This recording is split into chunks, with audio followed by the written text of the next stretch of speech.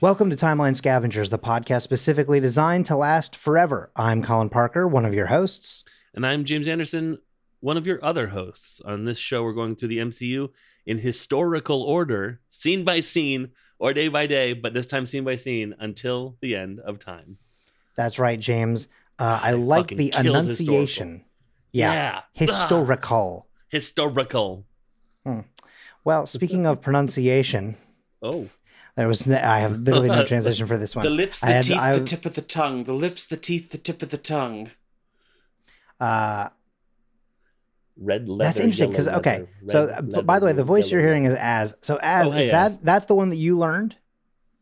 That's one of them. Gajillion. Yeah, I've got red leather, yellow leather, yellow leather, polyester, pleather leather. Ooh. No, but I mean for the lips, the teeth one. The tip of the tongue. Right? The specific. Okay. See, because the one that we learned was the tip of the top of the tongue. Oh, I never heard that. Ooh. To add like an extra. Plus, I think it also meters differently. So the lips, the teeth, the tip of the top of the tongue. Yeah, to the window, to the wall. To the wall. Till the. Anyway, so listen. Wait, this I got is a couple nothing. more. Okay.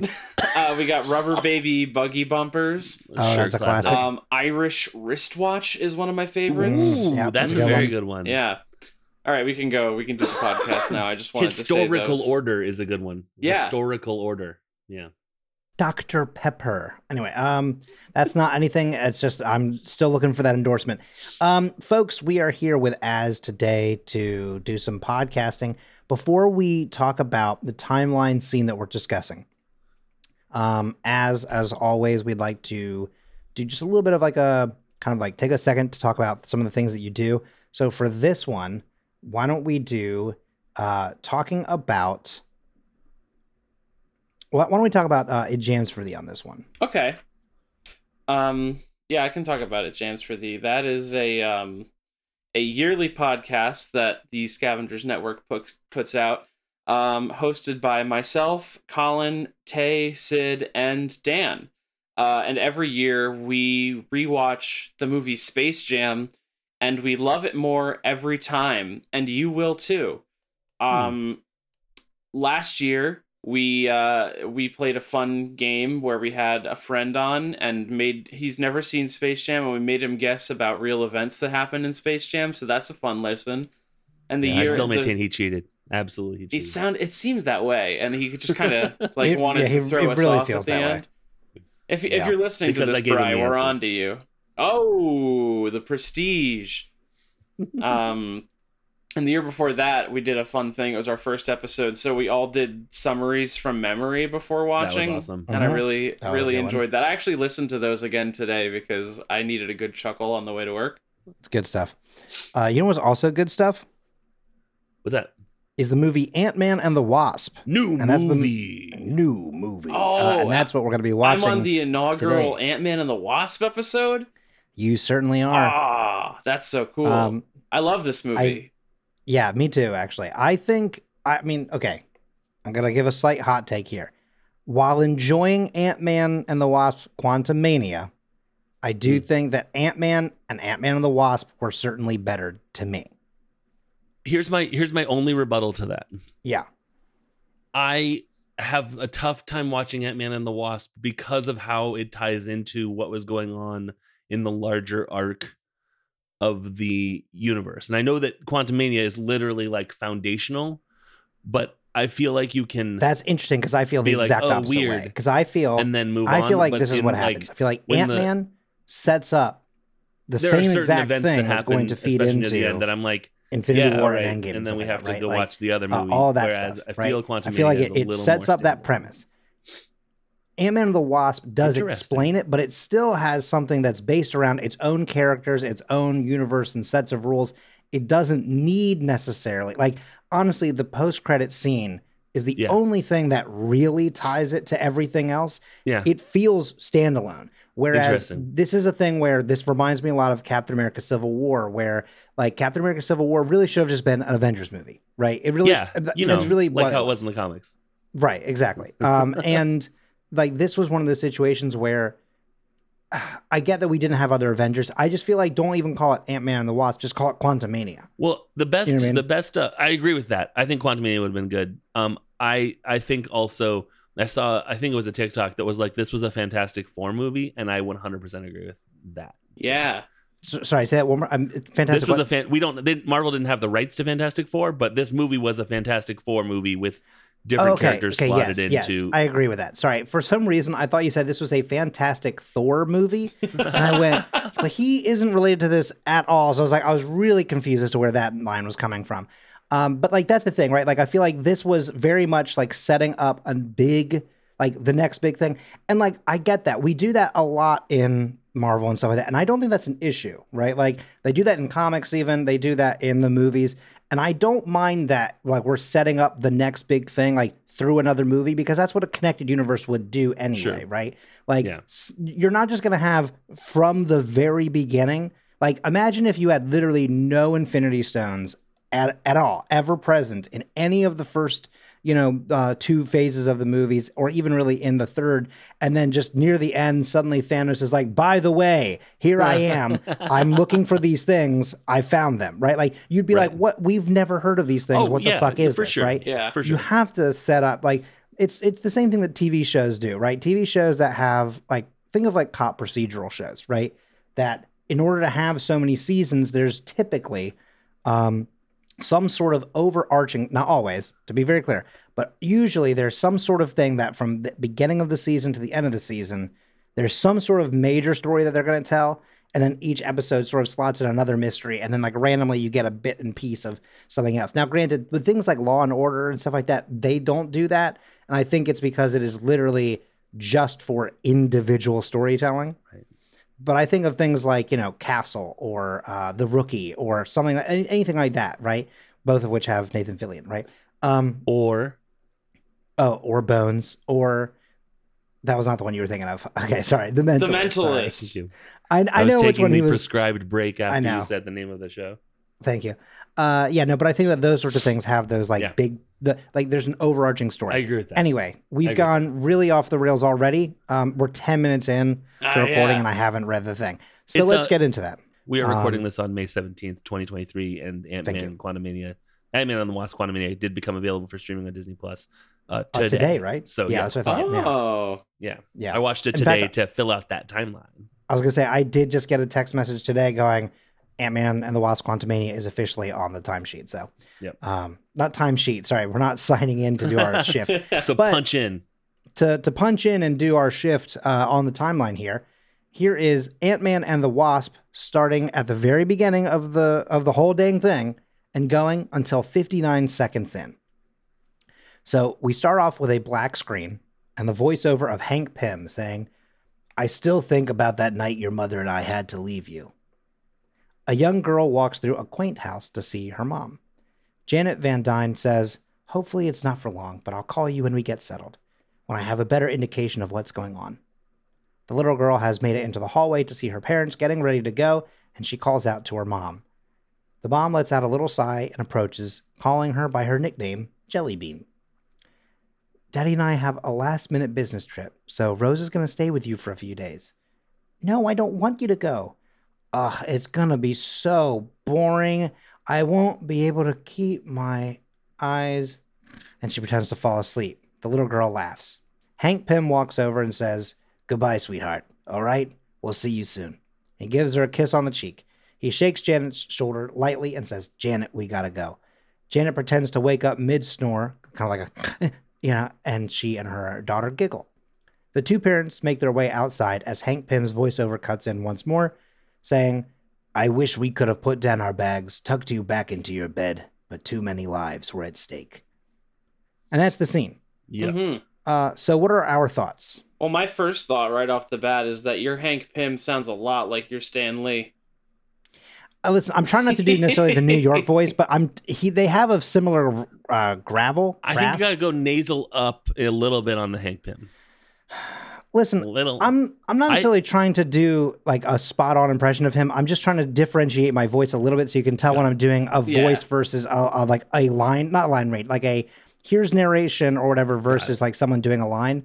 Right. I'm trying to get a little bit of the rasp. And also, I'm the only one that does the character voices on this show. So maybe get off my full back, okay? Thank you. I can Or do you can character stop doing voices if that. you want. I will not be doing that. Listen, if you want character voices, I got character voices, okay, bub? Great Hank Pym there. Well, I didn't say I was doing Hank Pym. Parker. I like being on the other side of the tension. My thought is, I think that it is a bold parenting improv move for Janet to remain asleep for the entirety of Hank's goodbye. I was like, that's committing to the bit, and I appreciated it. Yeah, because if it was me, the timing would have been, you got to finish up the bit before anyone else talks, because then what if Hank says, okay, goodbye, and then Hope runs off, and then you're sitting there pretending to be asleep like a goon, you know? But Janet is confident in her daughter's attention span. I think there's one of two things happening there, right? I think she knows that Hank is going to be, his gruff and tumble, like, all right, come on, like, because he's like, I want to say goodbye to the daughter, but like, this is like, he's very much businessman, right? Like, and I don't mean like business, like, ooh, suits, stocks, right? I mean like, he's like, let me handle my business, man. Yeah, he's invested. He's invested in his work, and like he's, so I think that she knows that he's going to be kind of like the straight man here, and be like, all right, we got to go. But also, if he started to walk away and she was still there, he's for sure going to turn around and go, Janet, like, there's no way he's just going to walk outside going, she'll come, right? Like, she'll be there. She'll be there, right? Plus, also, if he starts to walk away and she's still there, I think that, because she's literally an inch away from her face, basically, I think that if Hope turns around and her mom is still sitting there, she's going to go, she'll shake her or something, she'll go, Mommy, try and get her down, because she'll laugh about it, whatever. But I also think that some people would, after getting the first laugh, first giggle, would stop because they go, I gotta laugh. I'm done. Exactly what I'm saying. So it's a good commitment to the bit. The worst timeline is where Hank also starts to do a bit. Him walking away is the best parenting decision he makes in this scene. Let the mom have her bit. Yeah. What is parenting if not improv comedy? Listen, not wrong. Comedy or just improv? Depends on your kids. Ain't that the truth? Yeah. So going into this, I did not remember how this movie started, and I thought that it was going to be a different scene that is in this movie of Ant-Man and the Wasp in action. But instead I got a really touching mother-daughter moment, and I'm almost happier that I got this, Yeah. I was very excited to remember how this movie starts. And hear them call her Jelly Bean. Like, that's so cute, Yeah. And it comes up again in the story, but like it's just a cute little moment. Totally. I don't want to spoil anything, but as you've got some mother specific episodes that we're recording today. I do, yeah. That's interesting. Like, even the third one, which isn't technically, is still a mother related thing. It's prequel mom. Happy Mother's Day. That sounds weird to say like that. Yeah, Happy Mother's Day. It is May 17th, 2023. So Happy Mother's Day. It's just early this weekend. I also think though that like I'm also looking at this, and there was another through line, at least for the 2 episodes that I'm in charge of.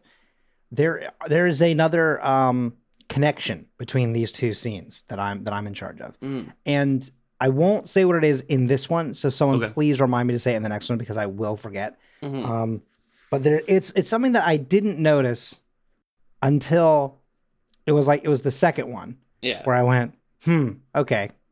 Right. All right. Interesting. And I was just like, part of it is like kind of like the throwaway lines in a way, or not exactly throwaway lines, but it's just like, it's something so secondary that you go, interesting that has happened.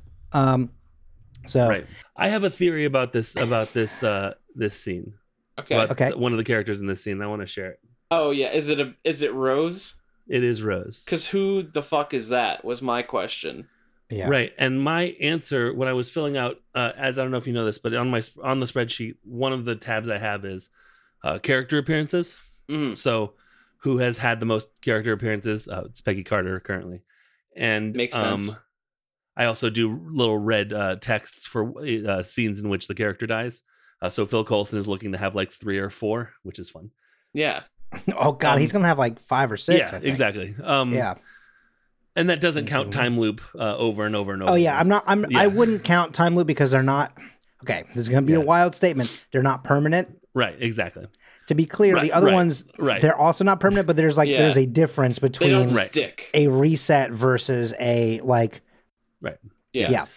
I think this could be someone who had employment with the SSR back in the 40s. Oh. Now, so that would have been 40-ish years since Rose was the receptionist / talent agency head in Agent Carter. But if let's say she was 30. Yep. So now that lady who looks like she could have had red hair when she was younger is now 70.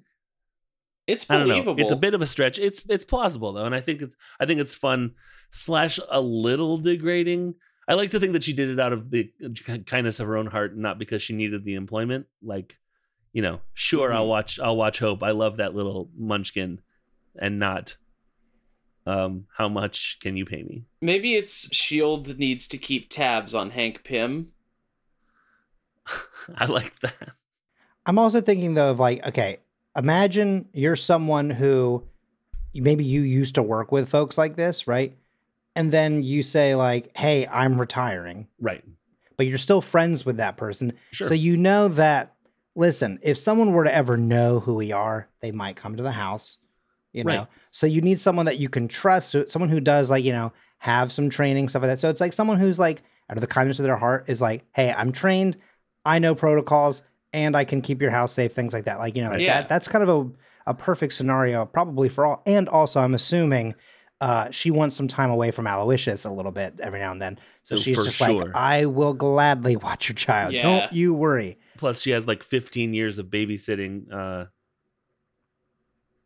And no, everyone who I could think of died. Weird.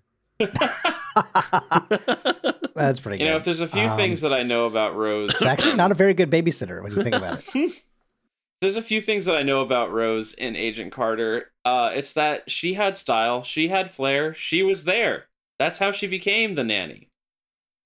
Is that part of the lyrics? That's to like the theme song to the nanny, yeah. That's so funny. James is not happy, actually. James was having fun with this bit, and then that happened, and then James made a face. Working that was as an operator in Flushing, Queens. And she was working at a department store in Flushing, Queens.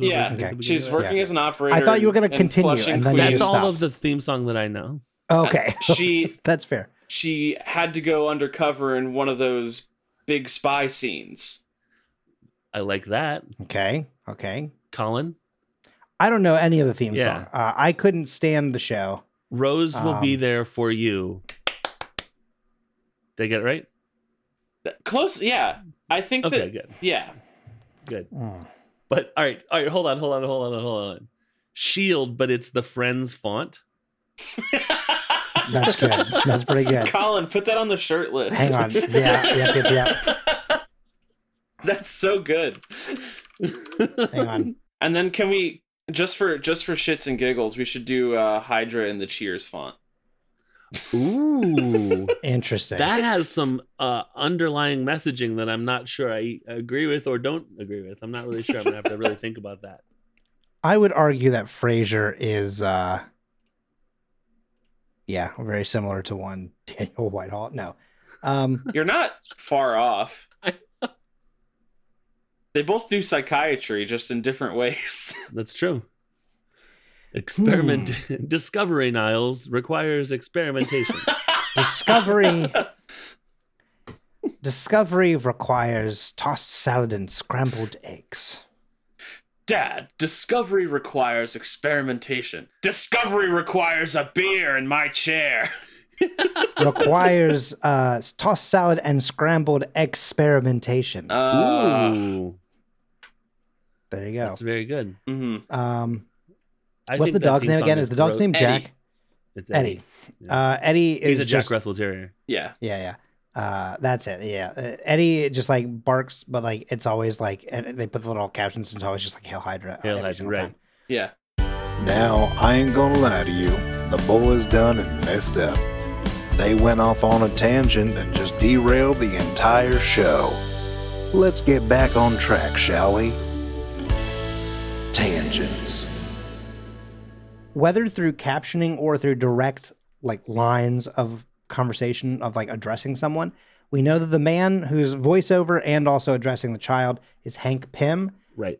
We know that the person that's going to be watching over her is Rose. We know that the mother is Janet Van Dyne. And then the little girl who's nicknamed Jellybean, never named. A child. Now, has granted, the child, nameless child. And Could be I anyone. feel like, yeah, it could be anyone, exactly. Now, the thing is that this is where I struggle with, where I go, okay, because we've watched the film and because of other future lines, do I say who this is? This is a common thing that we sometimes have to deal with on this show, which is like, do we say who it is or not? Now, granted, if you Google who's the child of Janet Van Dyne and, Hank Pym, you get an answer and you go, oh, okay. But we're not there yet. So it's just like, so I just didn't ever name her. So I didn't look up any information for her for this episode. Yeah. Well, I hope that we get to find out her name soon. It's very good. Do you ever think about how they have her in the beginning, but then when you see her like 30 years later, it's a lot like Star Wars. It's A New Hope. Yeah. You're right about that. It is a lot like Star Wars. Yeah. I Am Your Father. There's midichlorians. Which is Pin particles. Yeah. Same thing. Yeah. And also Jar Jar Binks is there. Yeah. Just slightly off screen to the left at all times. He's sitting with Sitwell. And he's like, Misa Hydra agent. Jasp Sitwell. I just wanted to say that I really love the work done to make Hank and Janet look younger in this scene. It harkens back to, if you listen to the Scavenger Scramble episode of this show, when we talked about or actually no, you've been there already with what they did to Stanley. Stanley, yeah, for sure. Harkens back to that. I think that there are some very interesting and sometimes not very good de-agings in some movies and stuff like that. And I don't mean like Marvel, I mean like in general. I feel like there's a lot. I will say I do think that Disney does a very good job of it. For sure, this is not that. This is a good way that they did it. Just real quick, I just want to really applaud you for your timeline scavengers oriented. The movie that came out second but took place first on the timeline is what is being harkened back to in this scene, and I really like that, and so I just really appreciate your adherence to our brand. Oh, of course. But sorry, okay. Sorry. Going back to the de-aging thing, sorry, real quick, because I didn't. Yeah. My thing is that like I feel like they've done a very good job of it, like especially in recent years. I think Hank Pym, every time we've seen like younger Hank Pym, has always looked incredible. Actually, I mean, like it is uncanny to me, like how it just looks like actual young Michael Douglas. Right. It does. As if they filmed it 20, 30, 40 years ago. And then the same thing though with Samuel L. Jackson in Captain Marvel. Mm-hmm. I thought he looked incredible. Actually, like I mean, again, it is like watching some of his former movies. Yeah. Phil Coulson, I felt he looks like good too. He looks pretty good. And the funny thing is that like I feel like he aged pretty well, because it really is, for him, his whole thing was really just a couple wrinkles here and there, and that was really it. Yeah. You know what's interesting? The hair's a little stronger, but about Phil in that movie is that his hairstyle makes him look like a completely different man at that point. Like, I was looking at that recently, and I was just like, wow, I don't recognize him. Yeah, but it's a good thing. No, I agree, and I think another good example of this is, and I feel like I don't have any confirmation, but it has to be the same technology that they use for Hank Pym in this.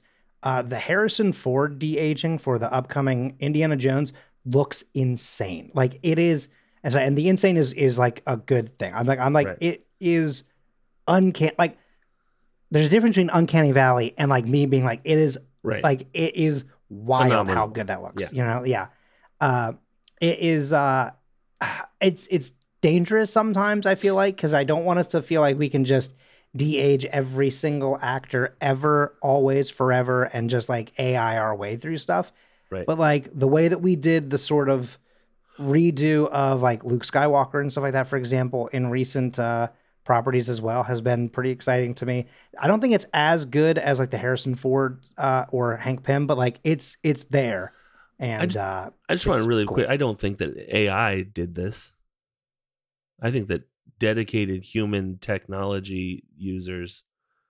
You think that they were like, make this guy look younger, and the computer's like, okay, The process of de-aging an actor through AI involves using machine learning algorithms to analyze and manipulate the actor's facial features, skin texture, and other visual elements. This allows filmmakers to digitally rejuvenate the actor and recreate a more convincing illusion of youth on the screen. For Indiana Jones 5, takes AI de-aging technology to the next level. Fair enough. I think that this is a literal thinking thing where it's AI, and so I'm like, you're saying automated. I think the issue with it, right, is that like right now we're in an age where AI is very like we're all very anti-AI, and like because there's a lot of weird stuff that we're calling AI that's like wholly bad, and I think that there's like kind of two sides to what falls under this category, and like I feel like that's the struggle because like there's a lot of stuff that's done in like After Effects that would literally be AI, but you'd have to build everything from the ground up before you run it. So like there's a little bit of a difference in like in that kind of regard. Because you are also building it to be very specific to your needs and for something that is created like by you, not like using other people's random stuff, you know, or pulling from other databases. You're pulling from your own internal sources and creation. So I feel like that's I wish we had another term for it so that we could differentiate it from like the bad stuff. I was going to say, I would love for the bad stuff to just have another term. Yeah. I just want to make sure that we were clear on there are skilled professionals still running these programs. Oh yes. No, correct. Yes. It is. And when I say AI in this regard, they're like using AI. Yeah. They're using AI, but it is their own thing. Like it's their own thing. It's every element of it is theirs, as opposed to stealing artwork or stealing bits and pieces of it. Is their own creation. Yeah. You know, you had a really you set me up for a really fun transition to one more thing I wanted to talk about with de-aging, which is in Indiana Jones. I just watched Last Crusade the other night. By the way, I was like, this should be on Disney Plus, and it isn't. And then after I watched it, the literal next day, I saw the announcement that it's coming to Disney Plus very soon. So that's very cool. Nice. Also, Young Indiana Jones Chronicles is coming to Disney Plus, which means that I can finally not have to get the stuff from the library. That is a timeline scavengers snafu that is really weird. But in Last Crusade, actually we've had this actor, he's been in I think Agents of S.H.I.E.L.D. How they de-age Sean Connery's character is literally have a different person never turn their face to the camera and just do a Sean Connery impression, and that's young Sean Connery. Like there was 1989, they were that's not like, pretty funny. And we've had the guy that was his body double was an actor that I've done an Avengers Ensemble for. That's awesome, actually. Yeah. So it's funny how I guess what I'm saying is the technology has come quite a long way. Oh yeah. Because I feel like the way we probably would have done it before, like well before, like some people, like for example, think of like Scorpion King, how we tried to create something there, and that was a monstrosity. But like, you know, imagine like, you know, way back when, a lot of the times it would probably just be like, you know, masks and prosthetics and like just attempting to like not fully show the face square on, because then you go, that's just a prosthetic, you know. But if you kind of show it in profile or whatever and do it kind of quickly, you know, you can kind of get away with it. It was the guy that played the head 1839 Hydra aristocrat, Lord Thornley. Alex Hyde White was the of course, Lord Thornley. You know, who could forget? Lord Thornley, that beloved character. Yeah. Right. Yeah. All right, so let's do a very quick in the comics, because I know we've got a long Avengers Ensemble So here is that. So I'm going to go first with Hank Pym because he is the first person that we hear and also that we sort of see. Dr. Henry Hank Pym, PhD, was an American entomologist, biochemist, roboticist, engineer, and physicist, and also quote unquote scientific adventurer, which I love because like that's not exactly like an actual like science term. And again, it's also in quotes, which I think is just very funny. So it's just like it's almost like he's like add that on. They're like that's not okay. You can't go to school for that, but he's considered one of the smartest humans on Earth. True. He discovered the Pym particles, which are subatomic particles which can increase or decrease the size and mass of objects or living beings. He built a suit and for a time became the original Ant-Man fighting beside his wife Janet Van Dyne, who had taken on the mantle of the Wasp. Alongside Van Dyne, he became a founding member of the Avengers. Again, this is in the comics, Earth's Mightiest Heroes. Pym was the creator of the deadly android Ultron. Again, this is in the comics. He was also able to modify his Pym particles to allow him to grow in size to become Giant Man and later Goliath. And there was a little bit of teasing with this stuff in this film specifically, actually, which is the only reason why I'm bringing all this stuff up. After a nervous breakdown, he changed identities to Yellow Jacket and then later to the Wasp to honor his deceased ex-wife. His skills in science also led him to be appointed Earth's Scientist Supreme. So that's sort of like his kind of overall in the comics journey and time. He has had a rough go of it. Yep. And to say the very least. Yeah. I'm going to skip over a lot of his stuff because it's a good Lord. Is it a let's trash a fire? But anyway, so here's my favorite part. This is because again, you know that thing where sometimes you create a character and then you find a way to like retcon that they're in something. Yeah, that was his whole deal. Yeah, his whole deal here is he has so many first appearances. His first appearance, quote unquote, was Strange Tales number 75, January 1960, retroactively. Right. Then full on, you have Tales to Astonish number 27, September 1961, as Hank Pym. Then his first appearance in Tales to Astonish number 35, June 1962, as Ant-Man.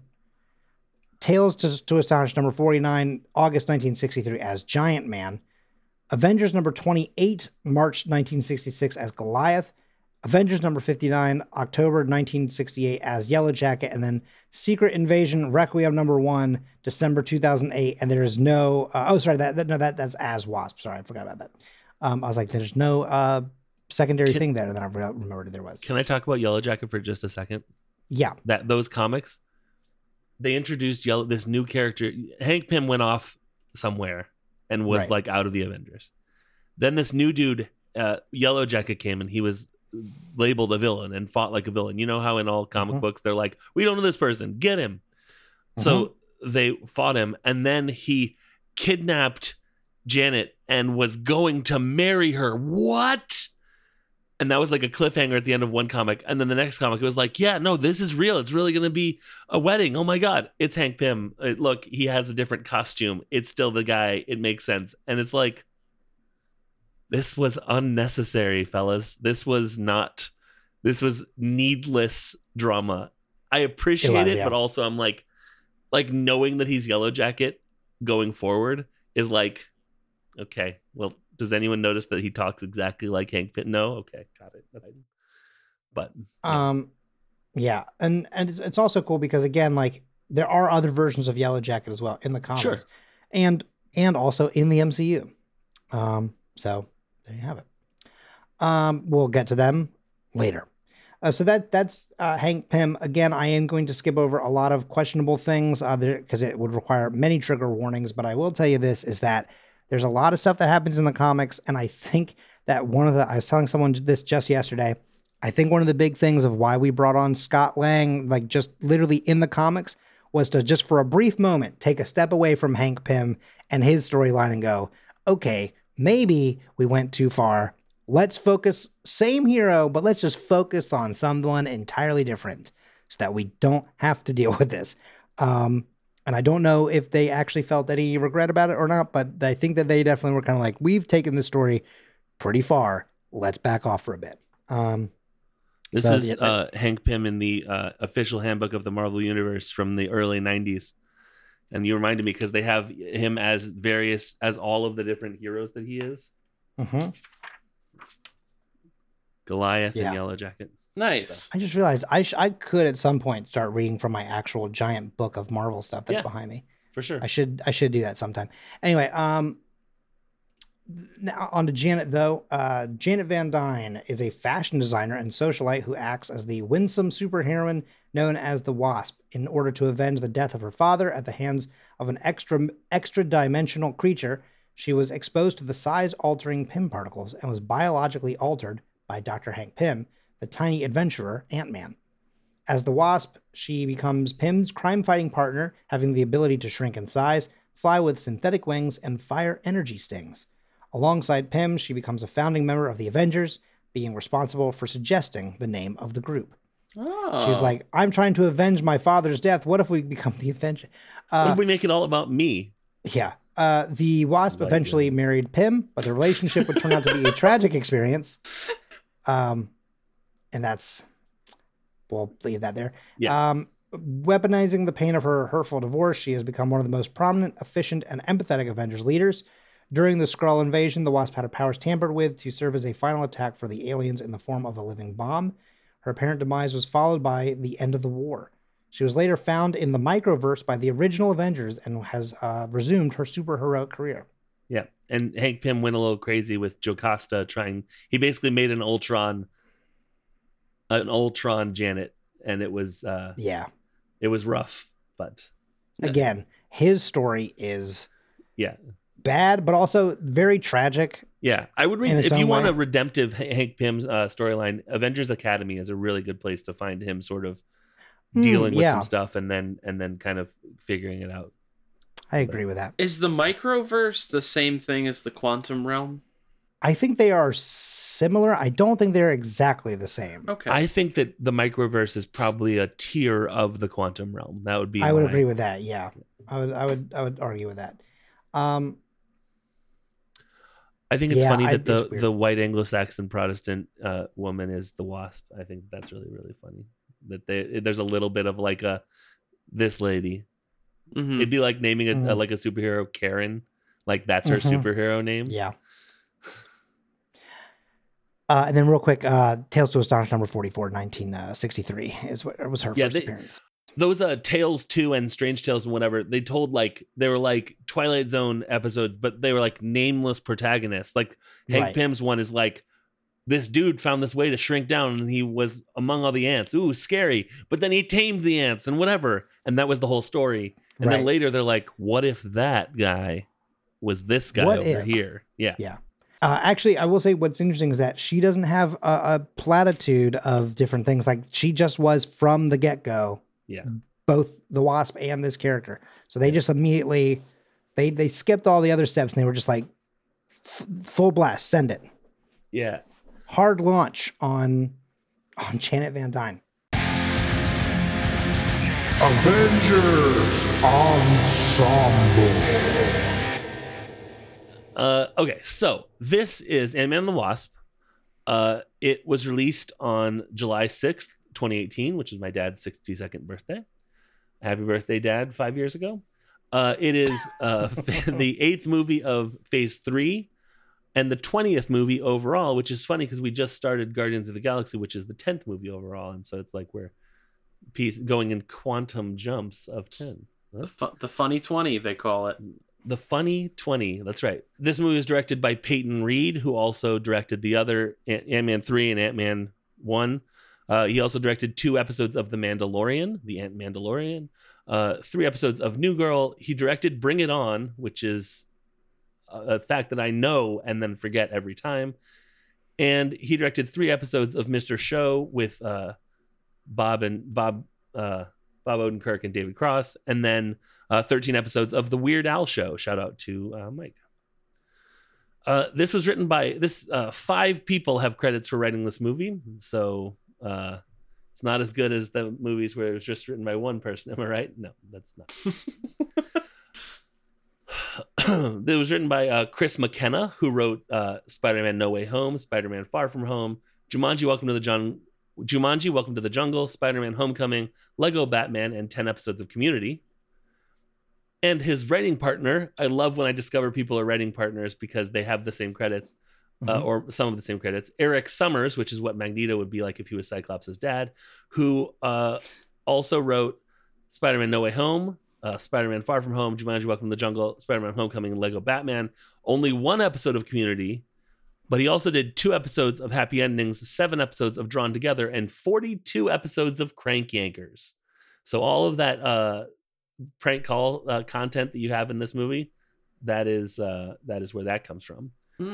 Wow. It was also written by this sort of low credit guy named Paul Rudd, who created and wrote the pilot for Party Down, and then he also wrote Ant-Man and the movie Role Models, which he was also in. But I don't think he was in Party Down. Maybe he has a cameo, but I don't think he has a cameo. I think. Yeah. But...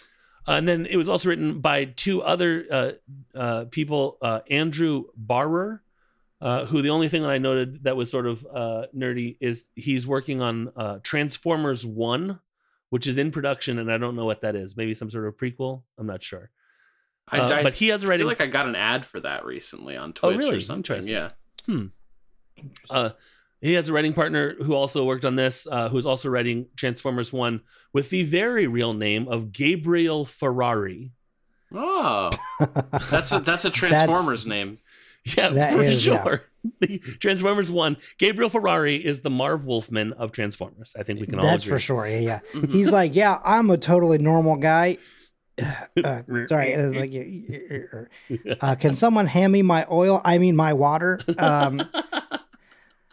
Also, real fast, going back to Paul Rudd very quickly, I just looked something up because I was kind of surprised that there was something that you mentioned that I was, how do I say this? It's not that I was like, surely, James is missing this. I just went, James didn't mention this one thing, so I guess he didn't write for it. But in my head, I thought for sure he would have. I'm surprised that he wasn't a part of the writing team for Wet Hot American Summer. I think there was a lot of improv stuff that they didn't do writing credits for. Yeah. But it was only David Wayne and Michael Showalter, which is fascinating to me. Yeah. 2/3 of Stella, who also then included the other third, Michael Ian Black, in the film. Right. Yeah. Stella was an underrated show. Anyway, so Hank Pym, we just recently saw. I actually should have looked him up because it was in 1970 that we last saw him. But Michael Douglas, we'll see him in the future. I'll make a note to see if he's done anything recently. I don't think he has. Anyways, Janet Van Dyne is played by Michelle Pfeiffer. She was in just a whole bunch of stuff, although less than I would have imagined she was in. Some of the stuff that she was in, Maleficent 2, Murder on the Orient Express, Dark Shadows, What Lies Beneath, 1 episode of The Simpsons, Batman Returns, The Witches of Eastwick, Lady Hawk, which is a fantastic movie that everyone should see, Scarface, and Grease 2. And then I was sure that Michelle Pfeiffer would have a trademark. So I wrote TM and a hyphen, but she doesn't. So I just did a strike through on TM, and here's a piece of trivia about Michelle Pfeiffer instead. She was considered for Vicky Vale for 1989's Batman, but she was dating Michael Keaton at the time, and he didn't think it would be right. So then she played Catman in Batman Returns. I don't know if they were still dating or what, but I think it's weird that it's like... She played who now? Catwoman? There it is. Did I say Catman? You did, yeah. Stupid rhymes. I was like, yeah, I never noticed that rhymes before. A young nameless child who is secretly Hope Van Dyne is played by an actress named Madeline McGraw, who is not related to Tim McGraw. I did look. Sorry, that was going to be my next question. So, she was in The Black Phone. She was in The Mitchells versus the Machines, which is also excellent. You should go see it. Great movie. She was Bonnie in Toy Story 4. She was a character named like Madeline McGears or something in Cars 3, which is weird. So like, obviously, like someone wrote that part for her, and I think that's really weird. She was in 1 episode of Selfie, which, if you didn't see it, was a short-lived sitcom. That's right, starring Karen Gillan and Karen Gillan. Sorry, and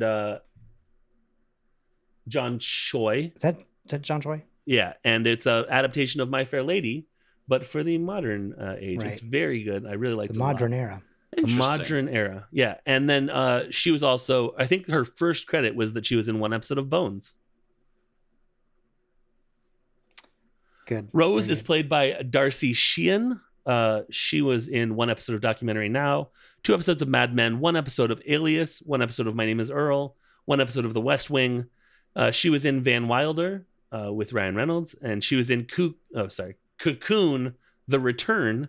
So the second Cocoon movie, which I think is maybe the only one I've seen. It was a weird time in the 80s when old people talk about de-aging. Whoa, de-aging. That's what that movie's about. Weird. Okay. And then she was also in two episodes of Miami Vice, not the new one, not the movies, but like OG Miami Vice, because she, yeah. And then in parentheses at the end of my my thing here, it says Rose Roberts from Agent Carter, and we already talked about that. So, who do you have written down? Who was she in My Name Is Earl? I will look that up real quick. Cool, thank you. Darcy Sheehan. That's like my favorite. I can't sitcom. believe she's done all this and created a very successful fashion career. Yeah. Rose? No, Sheehan. Yeah, I get it. It's a brand that everyone on the internet seems to buy from. That. Let's see. In My Name is Earl. One of my. She was also in Revenge of the Bimbot Zombie Killers. Okay. If anyone was wondering if that was also her. I thought about it. Bimbot. Yeah. Mm-hmm. Thought she looked familiar. Yeah. Let's see here. I fall asleep to that movie every night. Well, there's this movie called like the alleged crimes of the Texas cheerleader murdering mom or something. It's this big long title, and it seems like so fun. But then we actually watched it for Unabashedly Obsessed, and it was remarkably boring. And it's always a disappointment when I remember that. Yeah. She played Natalie's mom in the episode of My Name is Earl called from season 1, episode 4, Faked My Own Death. Oh my God. Wait, I know exactly who she is. That's great. That's awesome. That's a good episode of that show. I've only seen that show through one time. We watched it as it came out. Like that was one that we caught on right as it came out, but I haven't been back through it. I'm a big fan. I think it's definitely worth a rewatch, but that cliffhanger ending is so sad.